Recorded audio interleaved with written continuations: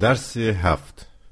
موضوع فلسفه مارکسیستی، تکامل آن، رسالت آن.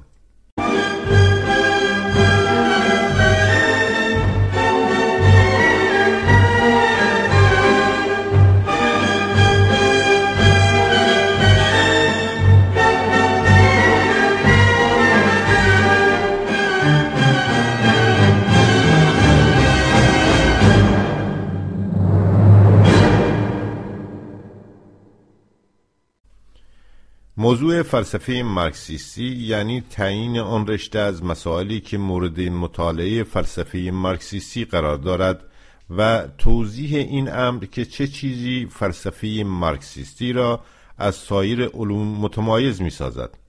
مسئله عمده در موضوع فلسفه مارکسیستی عبارت است از چگونگی پاسخی که به مسئله اساسی فلسفه داده می شود. فلسفه مارکسیستی حل درست و علمی این مسئله را به دست می دهد. فلسفه مارکسیستی ماتریالیسم دیالکتیک است. این فلسفه از یک سو پیگیران ماتریالیست است، یعنی هم معتقد است که ماده بر شعور تقدم دارد و هم معتقد است که شعور انسانی می تواند جهان را بشناسد و شناخت انسانی از لحاظ محتوای واقعی خود معتبر است. این فلسفه در همه جهات جهان را اونطور که در واقع هست می‌بیند. این فلسفه از سوی دیگر پیگیران دیالکتیکی است، زیرا که جهان مادی را در حال حرکت و تکامل و تجدد دائمی می‌نگرد و اسلوب علمی او در شناخت و تغییر طبیعت و جامعه دیالکتیک ماتریالیستی است. قبل از بررسی مفصل‌تر ماتریالیسم و دیالکتیک در فصول آینده این درسنامه، فعلا پیرامون موضوع فلسفه مارکسیستی این تعریف کلی را اجمالاً به دست می‌دهیم که فلسفه مارکسیستی علمی است که بر پایه حل صحیح مسئله اساسی فلسفه، عامترین و کلیترین قوانین تکامل جهان مادی و راه‌های شناخت آن و طرق تغییر و تحول انقلابی آن را مطالعه می‌کند. بنابراین کلیترین قوانین تکامل دنیای مادی و کشف و مطالعه آنها موضوع فلسفه مارکسیستی را تشکیل می‌دهد.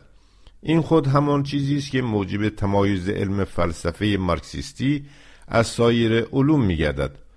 در حقیقت علوم مشخصه نیز جهان مادی و قوانین آن را بررسی می‌کنند، منتها هر یک در زمینه مخصوص به خود.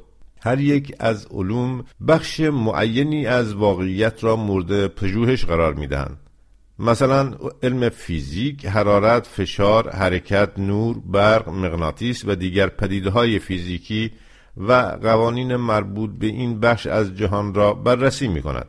علم شیمی جریانات مربوط به تجزیه و ترکیب و تغییرات شیمیایی مواد، علم زیستشناسی پدیده‌های مربوط به زندگی موجوداتی نظیر جانوران و گیاهان را مطالعه می‌کند. هر یک از این علوم دارای قوانین و مقولات مربوط به همان زمینه‌های مشخصی هستند که موضوع هر یک از آنها را تشکیل می‌دهد. ماتریالیسم دیالکتیک از علوم دقیقه و مشخص از این جهت متمایز می‌گردد که موضوع آن مربوط است به قوانین کلی، به عامترین قانونمندی‌ها که در تمام بخش‌های واقعیت جاری است. مثلا قانون فلسفی گذار از تغییرات کمی به تحولات کیفی یکی از عامترین و کلی‌ترین قانونمندی‌های مربوط به تمام واقعیت و همه بخش‌های آن را بیان می‌کند و کاربرد آن تمام موجودات زیستمند و نازیستمند و پدیده‌های اجتماعی و شعور را در بر می‌گیرد.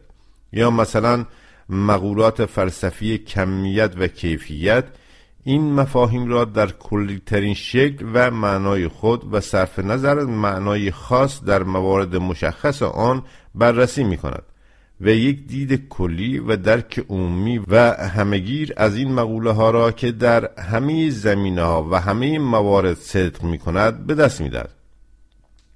یک نکته دیگر هم که در بیان موضوع فلسفه مارکسیستی باید خاطر نشان شود این است که ماتریالیسم تاریخی یعنی درک و تحلیل و برخورد ماتریالیستی و دیالکتیکی با جامعه و تاریخ بشری جزء لاینفک فلسفه مارکسیستی است. فلسفه‌ای که مارکس و انگلس بنیان گذاردند خصلت ماتریالیستی و دیالکتیکی پدیده‌های مربوط به زندگی اجتماعی را نیز در کلی‌ترین اشکال آن مورد بررسی قرار می‌دهد. این فلسفه نه تنها از تعمیم شناسایی‌های ما در رشته طبیعت و اندیشه انسانی حاصل آمده، بلکه ثمره تعمیم پدیده‌ها و روندهای مربوط به جامعه بشری نیز هست. ماتریالیسم تاریخی تنها یک تطبیق اصول ماتریالیست دیالکتیک بر عرصه اجتماع نیست، بلکه این اصول خود از بطن اجتماع نیز نشأت گرفته است. ماتریالیسم تاریخی علمی است که عامترین قوانین مربوط به تکامل جامعه انسانی و طرق تحول انقلابی آن را مطالعه می‌کند و در حقیقت بیان دیالکتیک ماتریالیستی در زندگی اجتماعی و چگونگی تکامل تاریخ جامعه است. مرحله بعدی تکامل فلسفه مارکسیستی با نام لنین پیوند دارد. لنین زندگی خود را وقف در آمیختن آموزش مارکسیسم با جنبش کارگری کرد و نخستین گام‌های این تئوریسین بزرگ و رهبر انقلاب مصروف پخش اندیشه‌های مارکسیستی در بین کارگران و زحمتکشان شد. این وظیفه مهمی بود، به ویژه که پس از مارکس و انگلس رهبران اپورتونیست احزاب کارگری در اکثر کشورها روح انقلابی مارکسیست را به دست فراموشی سپرده بودند. کار لنین تنها دفاع از مارکسیسم نبود، وی آن را خلاقانه تکامل بخشید. وی که در دوران جدید تاریخی دوران امپریالیستی رشد سرمایه‌داری میزیست، مطابق با شرایط جدید و با حفظ روحیه انقلابی و اصولیت آموزش مارکسیسم را غنی کرد و به مرحله جدیدی از تکامل ارتقا داد و این تکامل و غنی کردن تئوری‌های گوناگون در تمام بخش‌های مارکسیسم را در بر گرفت. فلسفه نیز همچون اقتصاد و سوسیالیسم علمی توسط لنین تکامل یافت و غنی‌تر شد.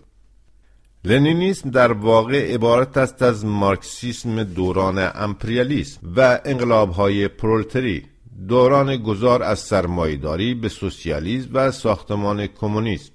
پس امروز نمیتوان مدعی مارکسیست بودن شد و لنینیست نبود و یا برعکس خود را لنینیست شمرد و مارکسیست ندانست. در زمینه فلسفه خدمت لنین و سهم لنین در تکامل فلسفه مارکسیستی عظیم است. اولا لنین ماتریالیسم دیالکتیک را بسی غنی‌تر کرد. در خاتمه قرن 19 و آغاز قرن 20 کشفیات علمی بسیار صورت گرفت و مفاهیم قدیمی علمی به کلی دگرگون شد.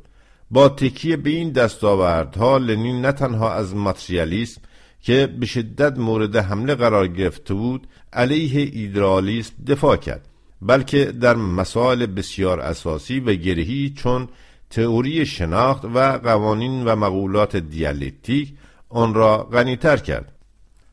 ثانیاً لنین خدمت مهمی به تکامل ماتریالیسم تاریخی انجام داد. وی عمده‌ترین تزها و تئوری‌های این علم را در شرایط نوین تاریخی تکامل بخشید.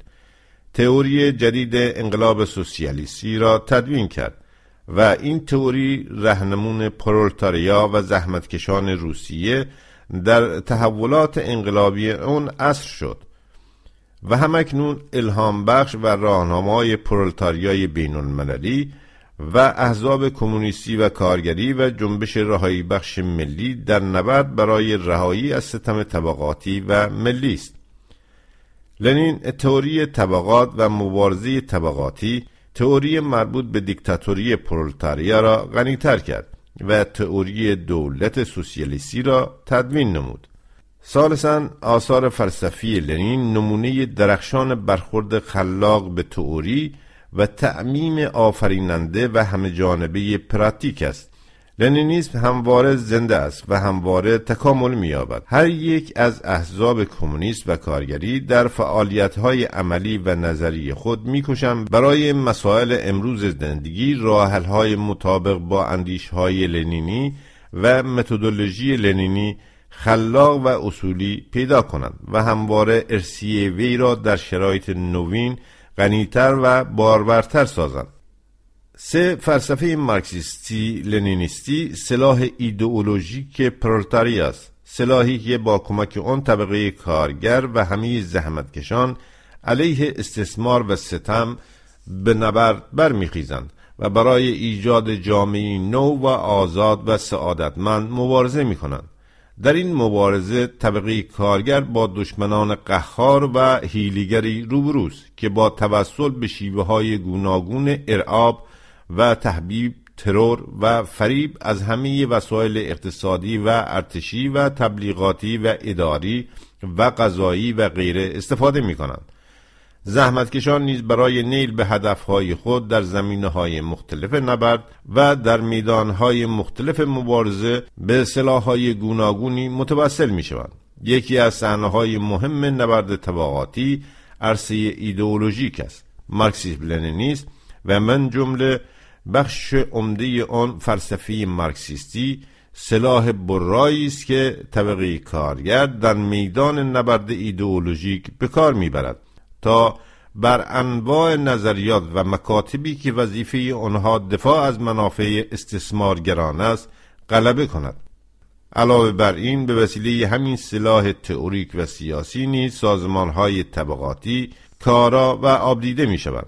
از این رو است که فرا گرفتن فلسفه مارکسیستی کاری تفننی و وقتگذرانی روشنفکرانه نیست. آموختن فلسفه مارکسیستی لنینیستی یعنی مسلح شدن به مؤثرترین سلاح نبرد در عرصه پیکار انقلابی، به ویژه در عصر ما، در عصر گذار جامعه بشری از سرمایه‌داری به سوسیالیسم. فرا گرفتن این علم، ماتریالیسم دیالکتیک و ماتریالیسم تاریخی برای هر مبارز پیگیر مطلقاً ضروری است. احزاب کمونیستی و کارگری با به کار بردن این سلاح تئوریک در اوضاع بغرند و پیچیده عصر حاضر در هر محل و هر زمان می توانند تجزیه و تحلیل مشخص علمی به عمل آورند و با استفاده از این قطب نما مهمترین وظایف مشخص خود و مؤثرترین راه‌های اجرای این وظایف را تعیین کنند. اگر حزب طبقه کارگر خود را با این سلاح ایدئولوژیک کاملا مجهز نکند، دچار ذهنیگری یا جمود فکری و جدا شدن از واقعیات شده و نخواهد توانست فاکت‌ها و واقعیات را همانطور که در واقعیت هست بشناسد و بررسی کند. نخواهد توانست آنها را در تحول و تکامل خود، در تغییر و نوزایی خود، در شرایط مشخص خود ببیند و به کشف پدیده‌های متضاد و جنبه‌های نو و بالنده توفیق یابد. بدون این سلاح تئوریک، حزب پرولتری دچار اشتباهات رویزیونیستی یا دوگماتیک می شود و نخواهد توانست جنبش کارگری را در شاهراه پیروزی رهبری کند. وظیفه مهم استفاده از این سلاح ایدئولوژیک تنها در صورتی به درستی انجام پذیر است که آن را به طور خلاق با اوضاع مشخص تاریخی به کار بریم. فرا گرفتن فلسفه مارکسیستی به معنای از بر کردن احکام و تزهای چند نیست، بلکه باید ماهیت آن را آموخت، سرشت و اسلوب آن را درک کرد، به طرز تفکر مارکسیستی خو گرفت. فلسفه مارکسیستی با هر گونه دوگماتیسم، یعنی طرز تفکر جزمی و اندیشه منجمد خشک که می‌کوشد پدیده‌ها و روندهای متغیر، پویا و تازه زندگی را در قالب‌های ثابت و معینی بگنجاند، بیگانه است. دیالکتیک ماتریالیستی هیچ گونه حکم جامد و جزمی، جاودانی و لایتغیر نمی‌شناسد و جهان را در تحول و تکامل و نوزایی دامی بدون وقفه و بلا استثناء می‌بیند. لنین میگوید دیالکتیک روح مارکسیسم و سرچشمه خلاقیت آن است. از سوی دیگر فلسفه مارکسیستی با هر گونه رویزیونیسم که میخواهد در اصول اساسی و ماهوی مارکسیسم لنینیسم تجدید نظر کند بیگانه است و نسبیت مطلق را نمیپذیرد و اندیشه علمی را به سیلاب زمانه رها نمی کند. تکامل خود فلسفه مارکسیستی و غنی شدن آن همزمان با گرد آمدن تجربه و پراتیک و پیشرفت علوم و تحول جامعه در گروی نبرد علیه هر دوی این انحرافات است. باید نحوی ماتریالیست دیالکتیکی برخورد با واقعیات، یعنی در درجه اول مطالعه آنها را بدان گونه که هست و در تحول و تغییر آنها فرا گرفت.